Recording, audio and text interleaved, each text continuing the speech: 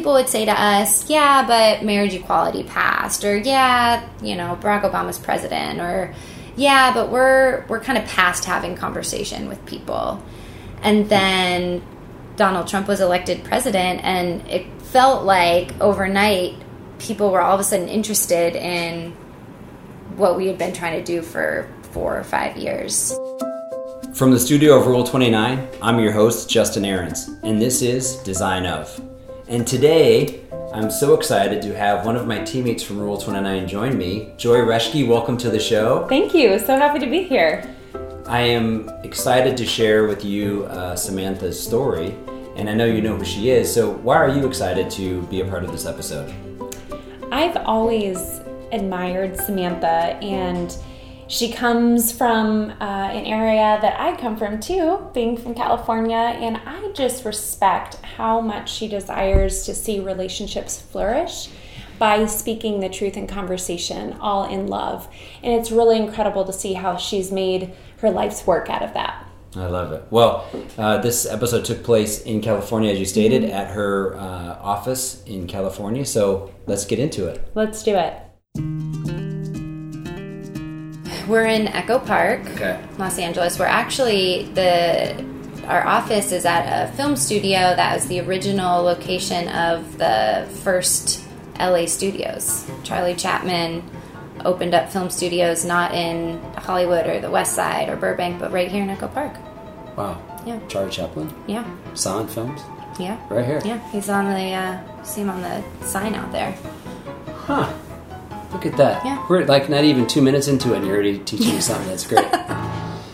Well, I think there's a lot of things that I'm excited about covering here today with you, but I think the biggest is you're just one of those people in my life that have always really inspired me. Mm-hmm. And I feel like your story is something that I just really appreciate. Do you like to go by Sam or Samantha? Either. Yeah? Mm-hmm. You're open. I'm very open. I love it. I usually write Samantha and introduce myself as Samantha, but very few people call me that. It's a long story. It's not that interesting, yeah. but... Yeah. But to see my face, I looked super interested, right? Yeah. Yeah. Bringing you in. You're into it. What was going on at Fuller at the time? Kind of where were you at in the headspace of just kind of culture that was going on? Yeah. Can you paint that picture a little bit? Yeah. So Fuller Seminary is the largest evangelical seminary in the world. And I was there at a very unique time, culturally and politically, I would say. It was, just before marriage equality passed. But precipitating that, the conversations about sexuality and religion and Christianity were very robust and controversial and really picking up steam, I think, in media and in churches. And so Fuller, as a graduate seminary that was training religious leaders to go out into the world, wanted to create space to have this conversation. And what conversation is that specifically? It was the conversation about faith and sexuality. And so in some ways, Fuller was protected because marriage equality hadn't passed yet. And so they could have a conversation without needing to change policies or student handbooks. They had some leeway there, which was interesting. And so, my first and closest friend at Fuller was, at the time, the only openly gay student at Fuller. There were other gay students and had been other students who had been out while they were at Fuller, but they had graduated. And so the institution said, we want this to exist. We want there to be a space. Chelsea, would you start it? I didn't know Chelsea was the only one, quote unquote. At the time. And she had the great foresight to say yes, of course, but also I don't want to do this alone. This has to be a conversation that happens in relationship and collaboration. And so she asked me to lead it with her. And we knew even at the time, we had a hunch that, people who would feel comfortable talking to her would be different than people who felt comfortable talking to me as someone who, was straight, and that like partnership was actually a really important part of the conversation. And so we went about it, the way we had kind of been trained at Fuller in our lives previously, to be relational and to start with friendship and community. So we would host monthly dinners, and we would have themes to each dinner, and just invite people to come and share a meal together and just start talking about their experiences and what they believed or what questions they had at the intersections of faith, gender, and sexuality. And we were both studying theology and the arts at the time. And so art pretty quickly came into how we programmed these conversations. So we would invite current students and alumni students to share art that was sort of born out of these conversations, and then talk about it. And then eventually in March of 2013, we had just been to Sundance for the first time with Fuller, and we thought, that was pretty cool. we should host a film festival at Fuller to keep talking about these conversations. And there's no medium like film to start and carry conversation that's difficult and nuanced and complicated. And so that really is where, Level Ground started. So Joy, so far in Samantha's story, what do you think about her? I'm in awe of how she was able to see this from multiple levels. So first of all, she saw it as something that was affecting the country at large. And then she saw it as something that was important for her student body to be aware of and to understand from an educational level, but then also from a relational level. And that became personal for her, especially as she was dear friends with Chelsea and understanding how she saw the world and wanting to do this both from a personal level, but also seeing that this would have impact for years, that this conversation wasn't going to end anytime soon. Yeah, and I love the climate and the perspective and the lens of having this conversation within faith or non-faith groups, which was, I think, really inspiring to me. And I agree. What better way to have this conversation than through art and film? Have you ever been to Sundance? I haven't, no. Do you know about Sundance? I have, Sundance yes, is, right? Of course. Yeah. Have you been? I have, yeah. In fact, the first time I met Samantha, well, it's not the first time I met Samantha, but one of our deepest conversations that really started to shift me in this conversation we had at lunch in between some movies that were really absolutely just incredible. And I think one of the things about film that's interesting is it really puts you in a different plane. It does everything from disarm you to open up just, your mind to possibilities and conversation and story and the human condition. And it was a really exciting day. Like literally it was one of the days I go back to often and be like, man, that was a good day. Right there. Yeah, what do you think film or art specifically allows us to do that, a friend to friend or even stranger to stranger conversation wouldn't do? How do you think that this platform is unique? From an artist standpoint, what I think art does is it allows you to communicate in a way that you really can get down into the depths of just your humanness, your soul, how you see the world, how you feel pain or fear or joy. And I think that's just really amazing. Someone who might not be able to get up and give a speech could write a poem that would just, blow your mind. Or if you read about a certain situation, but then you see a film about it, and you're taken away into this world where it's all of a sudden has this context to it, this framework. And I think that is unbelievable. And I think that's really, to me, one of the most attractive parts of this project is that to get people into a room and to experience something collectively, but then what's really beautiful and amazing and interesting and terrifying about it all at the same time is that you could have 50 people in the room and they all see it or interpret that art a little differently, but then have a conversation about it I think that's where the magic happens. I love how it's an indirect way to get to very direct principles, right? So it's not, I'm seeing something in Justin or you're seeing something in me. It's about seeing something that's outside of us and then being able to draw our own experiences into that. And it becomes a little less scary that way, but nonetheless transparent and open. Yeah, for sure. And I think disarming as Yes, well. it's a great word. Yeah.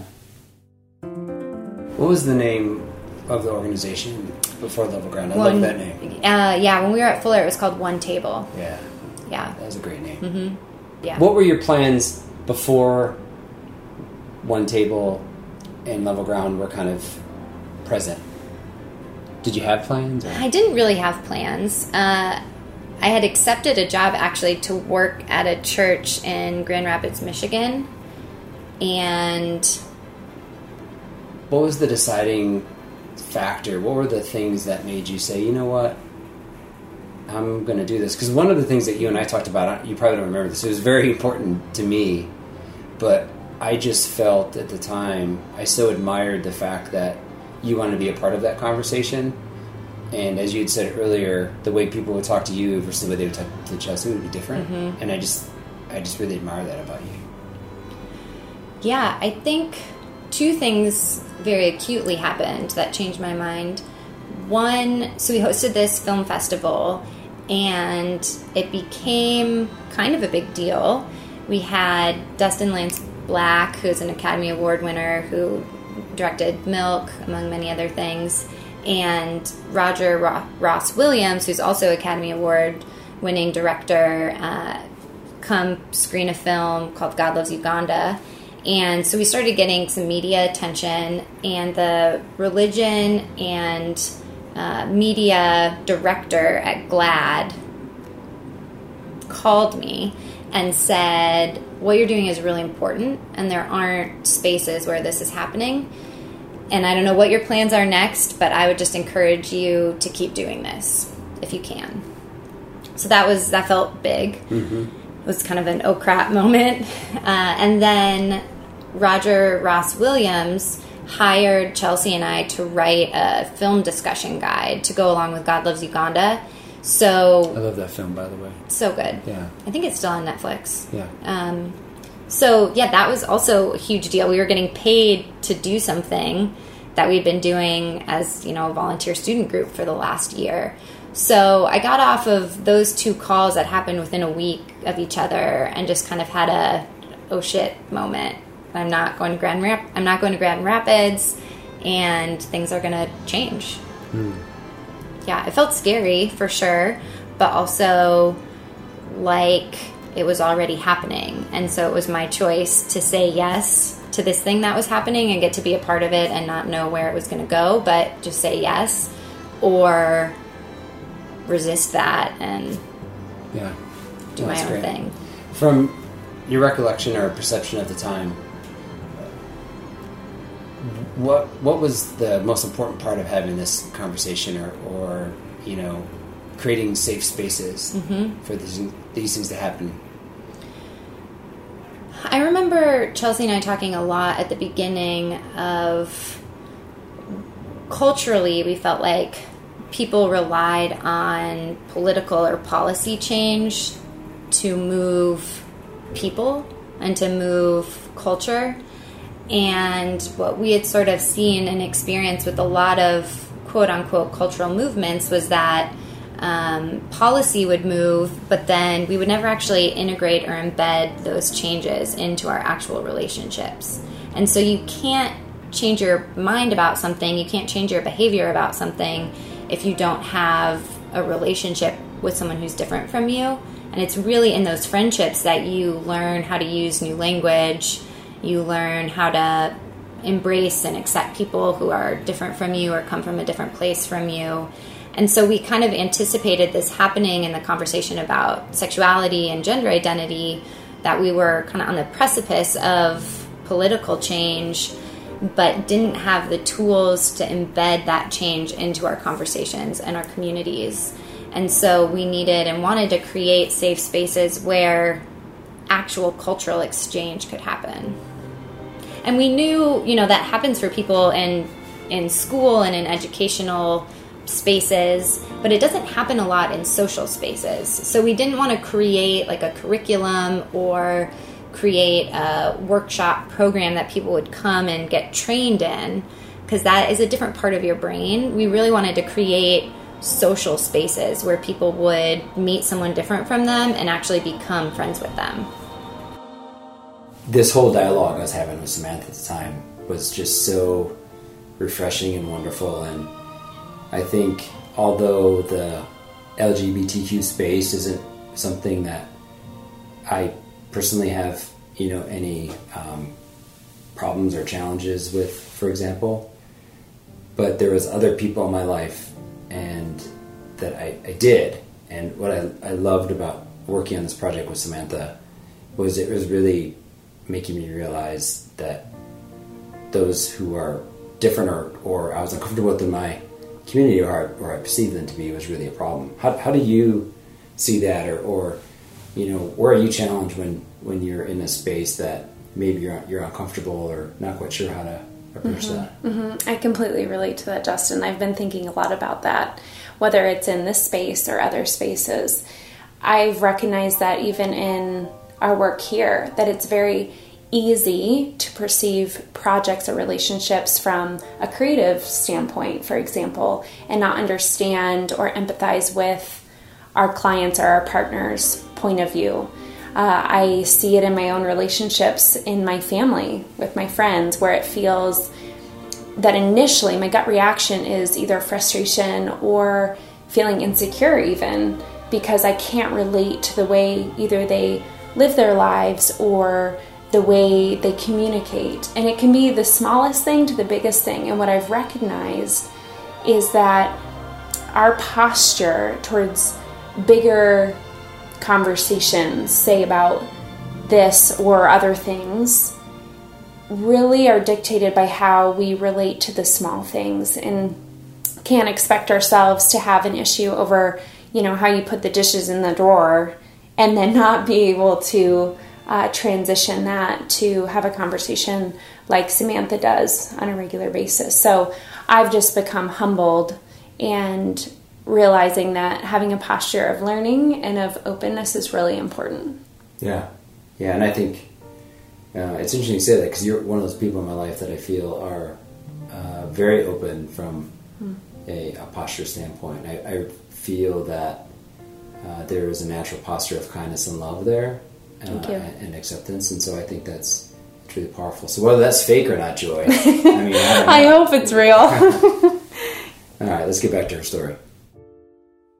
You start your first year, and it was called On Level Ground, and it was primarily the film festival at the time, right? So how did you create the space? Like, what did that look like? So we were very naive and very ambitious.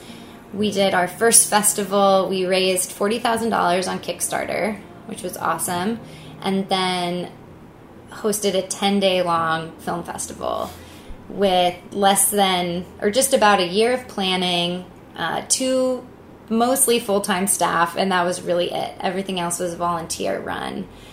And that was crazy. I would never do it again that way, but we definitely pulled it off. And what we did, we'd been to a lot of festivals at this point and heard the conversations that happened after. So if you picture sitting in a movie theater, you're sitting shoulder to shoulder with hundreds of other people all facing the same direction. And so we tried really hard to find non-traditional screening venues where people could, at least after a film, turn their chairs and look at each other, and be on the same level as each other and be in a conversation together. So we did a lot of film screenings around dinner tables or lunch tables, meals.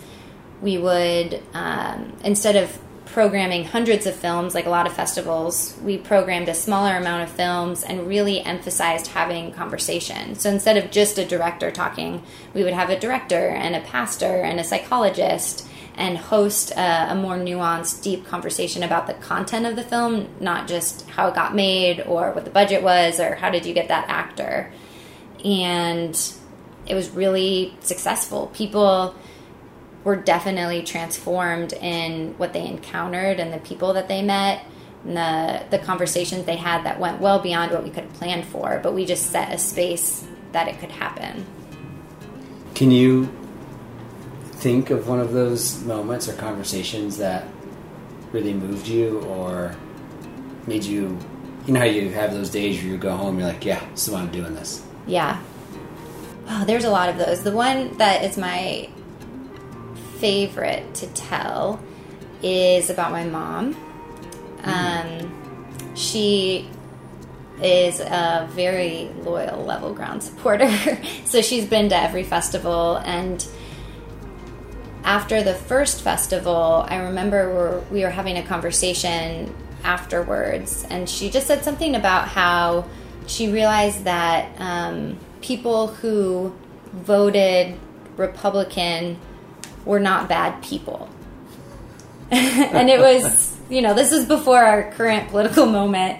And it was a big moment. It was her recognizing that we can't just split people into sides and then make assumptions about who those people are. That we had to build relationships with people and understand why they voted the way that they did or why they believed the way that they did. And so that was to see that kind of transformation happen to my own mom was really exciting and special. We also there were a number of people who encountered, and this is still true, a number of people who encounter their first trans person through Level Ground. And that is always a really powerful moment for people when they meet someone and see their art and not just have an idea of what it means to be transgender, but actually meet somebody and recognize, oh, I'm attracted to this person, or, oh, I wouldn't have known that they had transitioned, or whatever it is. Our assumptions about gender identity are very complicated, and to actually encounter somebody and have a conversation and understand what life has been like for them, those are always really powerful moments. That's beautiful. Yeah. So that first festival was what year? That was 2014. Okay. And our first Level Ground festival. Yeah. So the next couple of years, what happened? How did you evolve? How did you grow? Share with. Yeah. So like I said, we kind of started just trying to catch up to this thing that was already happening. So we didn't have we never sat down and we're like, we're going to start an organization and here's our 5-year goal or 5-year plan. Here's our 3-year strategy. Yeah. We were just really trying to respond to where things were moving. So that first year, we invited people from all over the country to come to the festival that was in Pasadena. And then people started inviting us to come to their cities and to their communities. And so we ended up traveling all over the country, hosting roadshow festivals, which was really exciting and really challenging on a small budget. Yeah, so give us an example. Like, what does that look like? So you'd show up and you would do what? We would show up and we would we'd be invited to, come, I have this space or I have this community I want to invite. And so we would talk with organizers and curate and program specific content for what they wanted to be talking about and what we thought would, work well in that city or with that community. And then we would go with the work. We would try to work with as many local communities and artists as possible and would host a mini version of what we had done in Pasadena. So we'd have film screenings, short film screenings, live performances, and really in-depth conversation. We were Portland, San Francisco, Chicago, New York, and Toronto that first year. And then would you guys curate and lead the discussion, or would you collaborate with the local organizations, or how did that work? We were always collaborating. So I didn't have the language at the time, but we've always been producers in that sense. So we would find out who in that area. We didn't want to bring in anyone. We didn't want to assume people weren't already having this conversation. We just wanted to help curate how it happened and the kind of work that was initiating it. So it was never about us hosting the conversation as much as us doing the research and having the pre-production kind of meetings to figure out who are the people that should be speaking about this film? And that was really exciting. So, we screened in New York, we screened Paris is Burning, which is an amazing documentary. You have space to do all that you intend to. This movie is about the ball circuit. A competition amongst gay people under one roof. It's like crossing into the looking glass. A house, their families, kids from broken homes or no home at all. My name is Angie Extravaganza, and I am the mother of the House of Extravaganza. I'm Willie Ninja, the mother of the House of Ninja. Ninjas hit hard, they hit fast. We come out to assassinate. I am Pepper LaBeija, the legendary mother of the House of LaBeija, and I've been around for 2 decades. Reigning, that is. And had a journalist from the Wall Street Journal there. We had a drag queen there and a pastor. And the three of them just talked about the film and the history of the film and what it meant to the community of New York and to the queer community and the trans community. And they were all people we had never met before, but just through research found, yeah, we really want to hear what this person has to say. And they live in New York, and this is their community. It's amazing because that combination you just gave is usually like how someone starts a joke. Yeah. And you're actually starting like community conversation. Yeah. That's fantastic. Yeah. So as this was happening and you were having these experiences, how did it change you? Yeah, that's such a good question. I've been thinking recently how I'm probably like the best litmus test for if Level Ground works as a concept. Can you, through relationships with people who are different from you, change how a person understands themselves and how they understand the world around them? What we call now experimenting in empathy.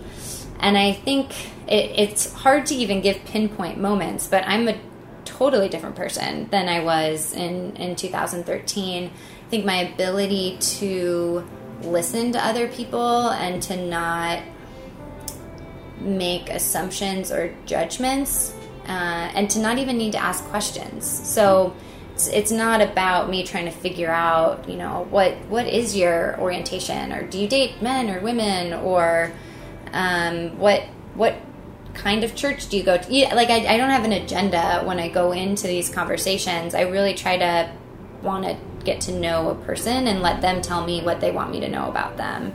And I think maybe the biggest way it's changed me is an ability to mirror how other people present themselves and to let them lead that conversation and what I need to know, because I don't need to know anything about you. It's not mine to know, but it's mine to listen and to respond and to walk with you through that. And my ability to just enter into a situation in which I don't belong, or I feel uncomfortable, or like no one else like me is there, and find a way to be in that space. And that's been really exciting. I mean, I have such a very diverse pockets of people I spend my time with, and I think that's a real gift. Yeah. I think that's probably how we're supposed to live our lives. Yeah.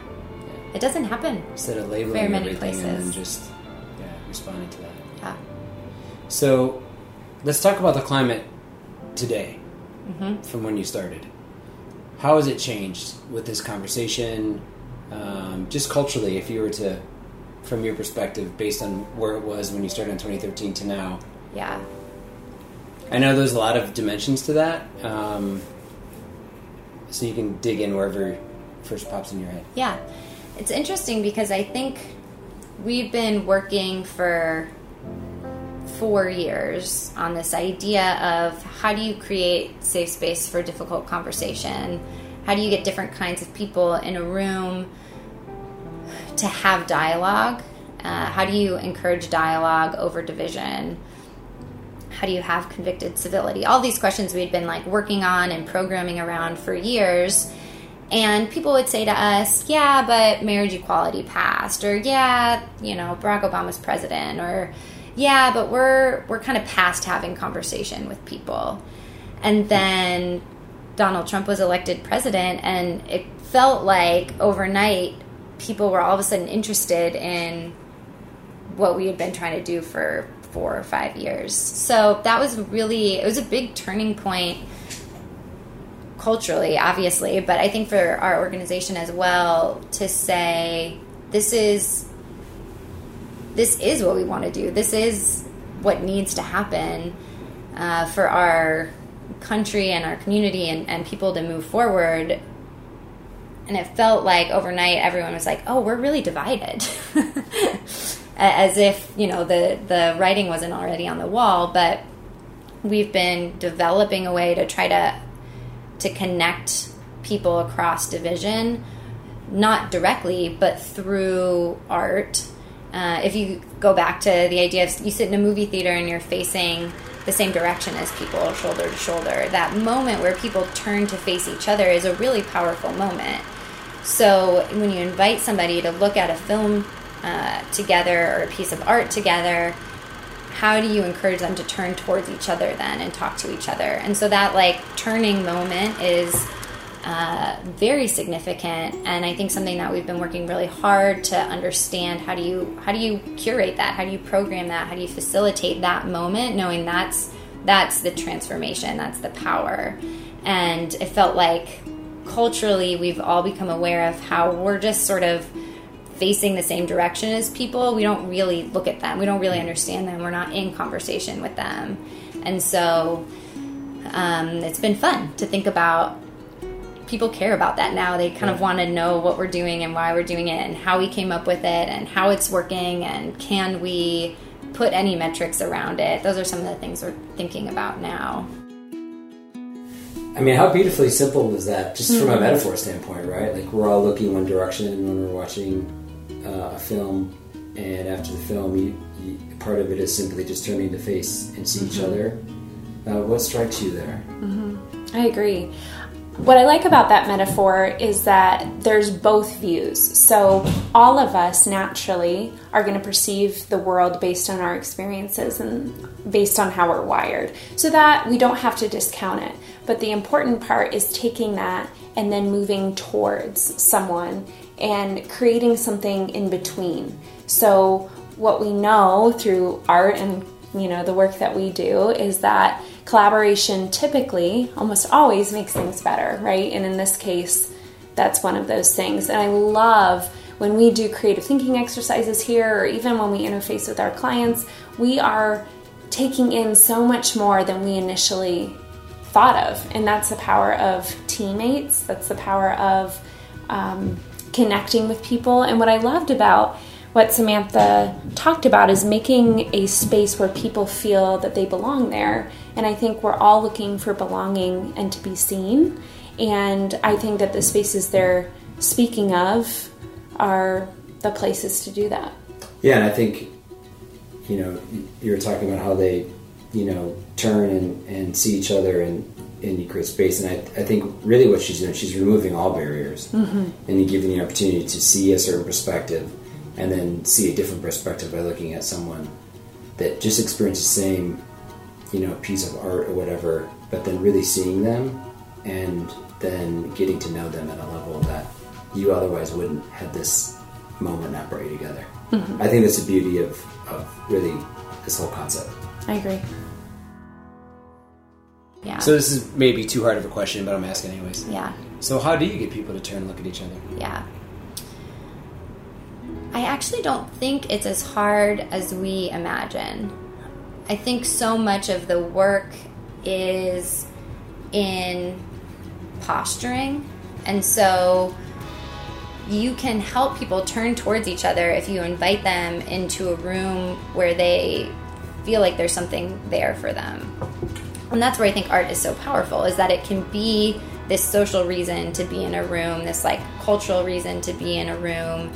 And then it's all about how do you create moments where people can interact. And so we've, everything that we do, all of the shows that we do, festivals, there's always interactive elements of, take this piece of paper around and see what you can find out in this space, or take this little quiz to find out something about your personality and go find someone who has a different personality from you, or answer this question and go find someone else who answered it differently.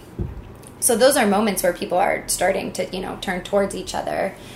And then the power of art is that it sort of does it inherently. The work is actually getting the people in the same room, but the art, if it's good art that is provocative, is gonna make everybody a little uncomfortable. And that then becomes what people want to connect over. And so I think so much of that turning moment is, how do you make sure everybody feels like it's a space that's meant for them or that they could be welcome to? And then how do you unsettle that space just enough that people are willing to let their guards down a little bit? And that it happens more easily than I think people would imagine. Is there any particular forms of art that you feel do this better than others? I don't think so. I mean, I think that anything that's live is really powerful. So when you have a dancer or a theatrical performance or, and anything that's real people moving in front of you is very powerful, as opposed to a film or, a painting. But we are able to program even a film or a painting in a space that's immersive. And so I think it's the immersive piece of it, that people need to feel like they're totally in what's ever happening. And I think it's the multimedia kind of art that does that. So pairing a visual artist with a performer, with live music, with, whatever, all of that's happening, it's a social event, and it kind of takes over. Yeah. So in the years you've done this, in that community moment or when people are turning, what are some of the moments that have been just really disheartening or have really shifted you of like, whoa, I would have never seen it that way? That's a tricky question. Are you an Enneagram person? I am. I'm a 3. That makes sense. I am a 7, so I reframe everything positively. So it's hard for me to say something that's been disheartening. Let me ask you the question differently. Okay. What conversations do you think we're having now that are maybe a little easier or open to have? And what are those that are still really hard or getting harder? Yeah. Just based on your experience Totally. here. Yeah. I think a shift that's happened that we felt very directly is it's hard to have a conversation with someone who just disagrees with how somebody identifies. And then I think that's becoming more and more true. If you think of identity... Just fundamentally, they're not open to even hearing any other thing than what they believe in. Yeah, or just that someone is gay, and so any part of a person's identity that can be kind of objectified or like removed from them and talked about as if it's this objective part of who they are, as opposed to, well, no, I'm a person and this is one part of my personhood. And I think that that's becoming harder because identity is kind of everything and nothing at the same time. And so now your political views or the person you vote for can be part of your identity, or the way you understand what's happening to the climate becomes part of your identity. Like everything becomes part of your identity in a way that people can take it apart and agree or disagree with it, or say, well, this part doesn't fit with this part, or, that I think in some ways the problem is that we're not thinking about each other as people. And identity politics and identity markers, they are important and they are necessary in a lot of ways. But when we talk about identity as opposed to talking about people, I think that becomes really problematic. And it's really hard to get people outside of that mindset. And do you see, I'm not letting go of this one, do you see that increasing? Because to me it feels... And again, this is really easy, again, to look at something and label it and believe it. I don't want to be in that space, but it feels to me like that's the space where it feels more divisive. Yeah. I think we're definitely more divided. At least we're aware of more division.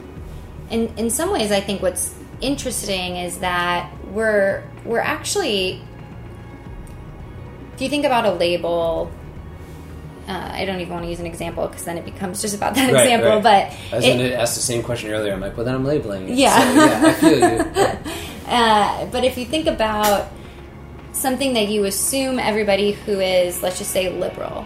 If we're liberal, we agree about these certain things. I think what's become more complicated is that we're making that assumption without actually understanding that identity label doesn't really mean anything on its own. And actually, if you were to have conversations with people who are also liberal, you would find so many points of disagreement. And so we haven't even learned how to have a conversation with someone who, quote unquote, identifies the same way as we do, but it means something different to them. And I think that's where a lot of times people will say to me, you know, how can you get somebody who is voted for Trump and somebody who didn't vote for Trump, like, or white supremacist? Like, at what point is someone too far gone? Or, like, how do you even begin to have a conversation with that person? And I think we use the extremes as an excuse to be apathetic, because I think it starts with, well, have you had a conversation with somebody who you think agrees with you about what you actually believe, or, you know, any part of the nuanced, complicated parts of what it means to try to construct an identity and worldview today? And so you can start where the stakes are much lower and practice an ability to find a shared language, to find actually the point of disagreement. Because once you find the point of disagreement, you can either change someone's mind or let it go. It sort of de-escalates. Or have a deeper understanding of the position. Yeah, exactly. So the goal is not to go find a white supremacist and try to transform them or convert them. It's to look around your own family, your own community, your own school, church, wherever you spend your time, and actually have meaningful conversation with those people first, and practice what it means to answer questions about who you are and what you believe, and listen to other people try to construct their own versions of who they are and what they believe. And I really do think that as we build those muscles, we'll be able to start expanding the circles of people that we can talk to. And that it's slow and gradual in some ways, but it's also, transformation is electric and moves us in ways that we can't anticipate. I mean, honestly, how awesome is she? I love it. I love the phrase, transformation is electric. Yeah. I agree with that. Yeah.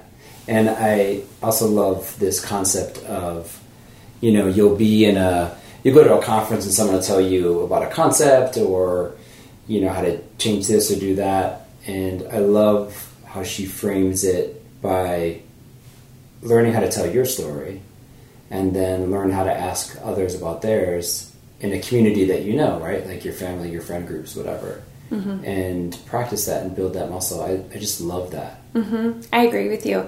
I think it's important to remember it goes both ways. So often, I know for myself, when I can sense that the other person is willing to be vulnerable, or they already have been, then I'm much more willing to open myself up. So I've noticed in a lot of conversations that I'm intentionally desiring to get to know someone, sharing a part of where I'm at in process, not something that's been complete or figured out necessarily, but showing like, you know, I'm going through this, I don't know the answer, but I want to share this with you because I care. Yeah, I never want the extremity and the like immense division we feel right now to be cause for apathy or not talking to people who are different from you, because I don't think we need to let it become that. I think we're in trouble if we do. Well said. Yeah. So, Level Ground now. Some big things are happening, big changes. Yeah. So we started as a film festival, then we started doing film and art, and we went on the road and we're all over the country. And then I think felt tired and like we wanted to be home. And so we built a community art space in Pasadena, and we ran that for a couple years.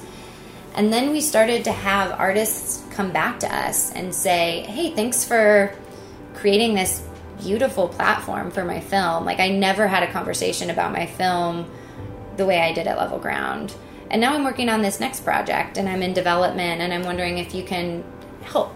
Or I'm looking for a person that can help me with this part, or I need a location, or I need just whatever, coming back to us and saying we loved how we felt and how we were treated and the conversations that happened at Level Ground. Can you keep walking with us, essentially? And so we realized... What a wonderful compliment. Yeah, it really was. And I knew at the time, anytime an artist said, this is why I made this film, and I've never gotten to talk about it anywhere else, like that was, we had arrived, But then to have it a step further of people coming back and saying, can you be a part of it from the beginning, was really exciting.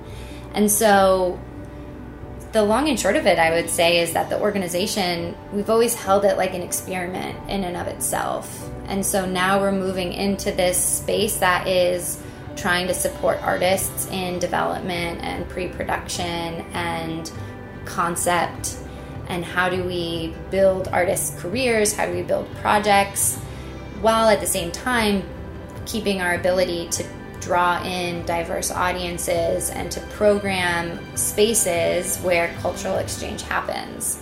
And so, yeah, that's what we're doing now.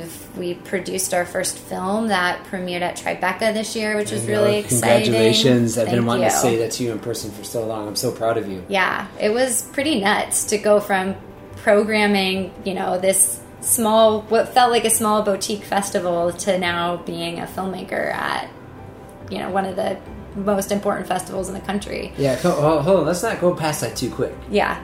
I was sitting there last night and I was watching the trailer and I was kind of reading about it, and I haven't seen the film. I gotta send it to you. So please do. Yeah. I gotta see it. I was fascinated by the whole concept of it, and I didn't know about it till then. But my point is, I saw you at the film festival, and I'm just thinking to myself, you and I kept going back to that Sundance conversation over lunch. I'm like, how great is this? So I want to kind of explore two things, and you can put them together if you want. A, how did you learn about Stir? How did you get there? Mm-hmm. And then let's start there, and then I'll ask my follow-up question. Well, it's a great story because I think it really encapsulates how Level Ground has been evolving. I met a filmmaker whose name is Chase Joint at Outfest, which is LA's biggest film festival. It's one of the biggest LGBT film festivals in the country, if not the world. I met Chase in 2013 before we'd ever hosted the first Level Ground Festival. And Chase was living in Chicago at the time and really loved the film that he had at Outfest, and so went up to him afterwards and we were chatting and ended up bringing Chase and that film and a whole art installation that he had to the very first Level Ground Festival. And we just hit it off. We really collaborated well together. And so Chase was a part of many festivals over the years. And we had a great relationship. When I'd be in Chicago, I'd try to see him. And then in 2017, he had just been at that year's festival, and he called me a few months later and said, I'm working on this new project, and I'm going to be shooting in LA, and I need a production manager. Would you be willing to do it? I think, you or Level Ground could be really helpful. And I said, thanks so much. That's really amazing that you called and thought of me. I don't know what that means. I've never worked on a film, and I'm not sure that I can do it. And Chase said, well, I'm pretty sure that you can, because I think this is already what you do. And so from that point, it really became understanding what, I and Level Ground had been learning over the course of the last 7 years, and how it translated really well into filmmaking. And so and that's around the concept that you said earlier about you guys are actually producers. Yeah. Yeah. Okay. Yeah. We're thinking strategically about everything so that artists can tell the stories they want to tell and connect with the audiences they want to connect with. And so we actually shot this short film, Framing Agnes, in our old Level Ground office, and it just became this really natural, easy collaboration. And so we premiered at Tribeca in this past April and just got funding to make the feature film. So the short film has been a proof of concept. That's so great. So for I'm going to put the link to the trailer in the show notes, but set the stage. Pretend, who's your favorite talk show host? It's so funny you bring up talk show hosts because the feature is going to be about the historical talk show hosts. Oh, really? Yeah. See, I didn't even know that. Yeah, look at that. Well, I would say pretend whoever that is. Yeah. I'm he or her. Yeah. And you're on my chair and you're talking to me about your new movie coming out. And so Framing Agnes, tell me about it. Yeah. So Framing Agnes is a experimental documentary hybrid film about never before seen case files from transgender history. So it's a very multi-layered, really compelling story that sort of collapses time between now and how we were understanding and constructing gender identity in the 1950s. And so we've cast the who's who of celebrity trans culture making, people like Angelica Ross, who is in Pose and just got cast on American Horror Story, and Zachary Drecker, who worked on Transparent, and Silas Howard, who's directed something everybody has probably seen, from High Maintenance to Tales of the City. Mm-hmm. They're talking about their own lives and then also reenacting these actual case files, word for word, that were discovered just 2 years ago from the 1950s. And is it because, and by the way, if I'm belonging to something on the film, I'll edit this out. Yeah. But is the power of this the fact that that wasn't something that was thought that was going on or relevant or happening or not discussed, or what was the magic there? Yeah, I think that's a great question and a great and very interesting way to word it. I think the magic of it is that, and this is something that's true of culture in general, but we tend to treat stories as singular and exemplary. And so from the 1950s, truly as we were constructing how we understood sex and gender, there was one case study of one gender nonconforming person that kind of became the way we understood sex and gender. Hold on a second. One period. Yeah, I mean, that's how we treat case studies. Like, there is this one person, and that's the story that we tell. That's what you learn in sociology class. That becomes sort of the litmus for everything else. And we do that all the time with celebrity and stories. That's true. Yeah. There's that TED Talk, the danger of a single story or something like that. I'm a storyteller, and I would like to tell you a few personal stories about what I like to call the danger of the single story. And so I think the magic of this film is what happens when you blow that up and you realize that no one exists in singularity or isolation, and there are so many, like we were talking about with identity, so many parts of who we are and the worlds we inhabit that make all of these conversations really complicated. And so one person is having an experience of feeling really isolated, where other people are super well connected and are really taking care of each other in a community. And one person is white and middle class and gender nonconforming, and one person is black and poor. And, so you have all of these layers that get added in. One person who's really depressed and has mental health needs unrelated to their gender identity that aren't being treated. So you start adding in all of these complicated layers, and you kind of understand why we simplify it and we just say this is the story of gender nonconforming people, when the reality is much more complicated and much more nuanced. I think it's also really powerful for anyone from a marginalized identity to recapture, reclaim part of their history and see, these are my ancestors. These are the people who came before me, and I never had access to their stories. And what a powerful moment! But it's a cool film because it, in Tribeca we weren't in an LGBT shorts program. We were in a doc program, yeah. And at Outfest this year is all LGBT queer content. So the film plays really differently depending on who the audience is, but it's such a powerful story that connects on so many levels. It is really connecting well with lots of different kinds of people. So let's talk about some personal stuff here. Yeah. I was just envisioning when I was driving over here. What was it like? How did you feel when you found out it was at Tribeca? Do you remember that day? Yeah. Because Chase called me. He was on a plane when he got the call, like waiting to take off, and he answered the call. And he called me right away, and it was just... The weird thing about films that I've realized is we finished that film almost a year before we found out. So you're just waiting, and you're getting rejections from Sundance or South by, or, waiting to see what's going to happen, wondering, and then all of a sudden it happens, and it just feels like a total whirlwind, like you're in an alternate universe. I think probably the first thing I felt was just like relief. Like, it's an experimental film. It's a hybrid reenactment doc. It's not in a story like we've seen a lot, and so to have a place like Tribeca get it and say yes, that just felt like, okay, we're not crazy. Like, this is gonna work. And so yeah, we just kind of rode on that high for a while. And then they take very good care of you. They want you to feel like it's a big deal. Let's talk about that. So what is it like to be on the side of the rope? So much free coffee and free alcohol. We got like champagne bottles engraved with the name of the film on it. I mean, it felt a little bit like summer camp where you're in it and you're with all these friends and you're like making connections, and feels like nothing else exists outside of this bubble.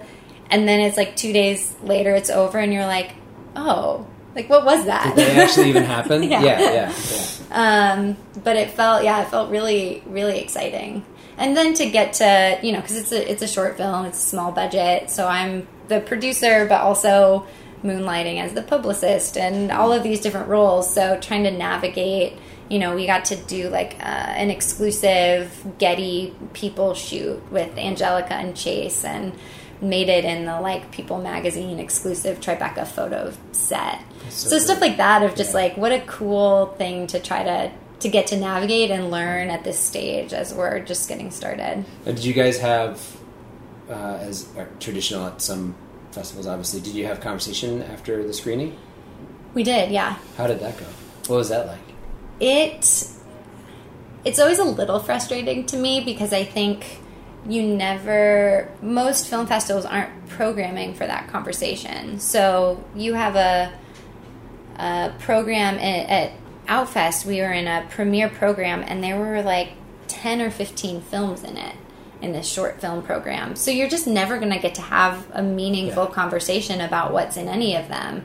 And so they're not organized for the conversation. So it always feels like not enough. So Tribeca was the same way. Mm-hmm. Yeah, but by contrast, we got to screen the film at LA Public Library.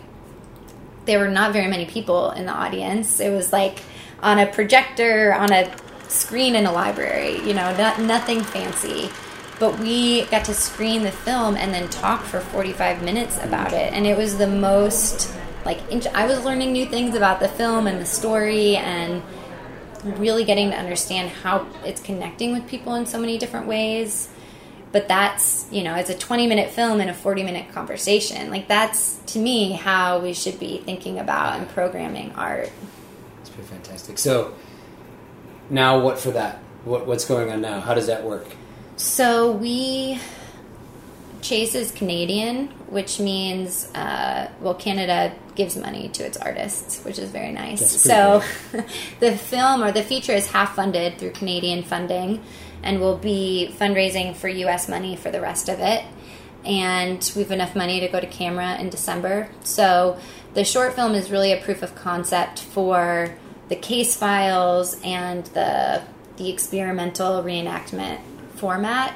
But we'll be adding, there are 6 case files that were found, and the short has just 3 of them. So we'll be adding the rest in, and then, like I had mentioned, looking at the talk show format and kind of turning it inside out. So we'll be seeing talk show hosts ask questions that were asked in the 1950s, and Donahue and Ellen, cool. And then we'll see our characters from these historical case studies get to answer back at them. And so it's going to be a really, the talk show is such an interesting format, and has always been really interested in sex and genitals and gender. And so kind of getting to push back on the way mainstream culture has always viewed gender nonconforming people is going to be a lot of fun. That is fantastic. Yeah. I love it. And then obviously you probably have no idea, but in a perfect world, when would you close, and when theoretically would that maybe be screened? Yeah. Are we talking like 2 years? So, yeah, start to finish, probably 2 years. We'll shoot in December and in February, and then hope to get a picture lock in early summer so we can submit to festivals late summer, early fall for a 2021 premiere. They shoot in LA? Yeah. That's cool. Yeah, we'll shoot right in the film studio behind us. It's fantastic. Yeah. So Level Ground's evolving, and you're starting this new era, or it already has begun. Mm-hmm. Is that the proper way to say it, or how would you describe where you're at now with you personally and the organization? Yeah, I think about our history in sort of these 2-year phases and seasons, and I think for the last 2 years we've really been building a transition and a shift of what the organization looks like, and this fall we'll be ready to announce it publicly and more officially let people know this is what we're doing. And we've been trying to catch up to it for a long time, and we've caught up and actually are building a 3-year, 5-year strategic plan. And so that's been a really fun turn of events. Yeah. And so that will be, this fall will be our 6th annual festival and really officially launch this new era of Level Ground. Oh, that's so exciting. Can't wait. Thanks for allowing us to be a part of it. Yeah, thank you. We wouldn't be here without you, truly. Well, that's not true, but we appreciate it. And you know, we haven't really talked about this, but just being a part of your journey and your story, there are so many points of change in our organization, but also in a variety of individuals, just of language or awareness or, the project we worked on last year with Enneagram was super fun and had some incredible conversations. So whether you know it or not, you're programming conversations, not even being present. Yeah. So I think that's really the power of this organization and what makes me really excited to be a part of it. Well, thank you for saying that. That's always my goal. I never want Level Ground to be the meeting, the place that has to exist. It really is just the launching point. And so I love when I hear about conversations that are happening or artistic collaborations that are happening that I have nothing directly to do with, but that were sparked because of an event we had or a relationship that got started at Level Ground. So that's truly like the best compliment I think I could receive. Oh, I love it. So I'm going to put you on the spot, and when your full feature comes out, I want to meet with you and the filmmakers. Oh, for sure. And we'll do another conversation. That would be so fun. Because then we can talk about the film and where everything's at. Yep. That would be great. Yep. And at that point, our actors are going to be doing some real cool things in the world. So that would be awesome. Samantha, thank you. Yeah. Thank you so much, Justin. All right. So what a great episode. What a great human being. What did you think? I loved it. It was incredible. Well, thank you so much for joining me today. I really hope this isn't our last time. No, I'll be back. Awesome. Well, I want to say thank you to my inspiring and absolutely lovely friend, Samantha Curley.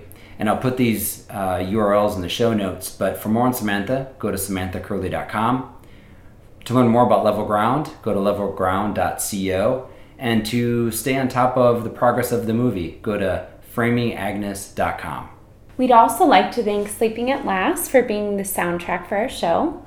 For more on Ryan and his music, please go to sleepingatlast.com or search for Sleeping at Last wherever you get your music from. And to Design Of's audio engineer, Steve Wick, who, Joy, I really think loved this episode so he could explore and use some of his favorite sound effects. Oh, Mike! Okay, everybody, that's a wrap. I hope you enjoyed this episode as much as I did making it. If so, please give us a ranking on iTunes or wherever you get your podcasts from. Please tell others about our show and stay tuned for the next episode. And please follow us on Twitter at Design of Podcast and check out our site at rule29.com/Design of Podcast. See you at the next episode. I hope so. Thanks for joining me. Thank you.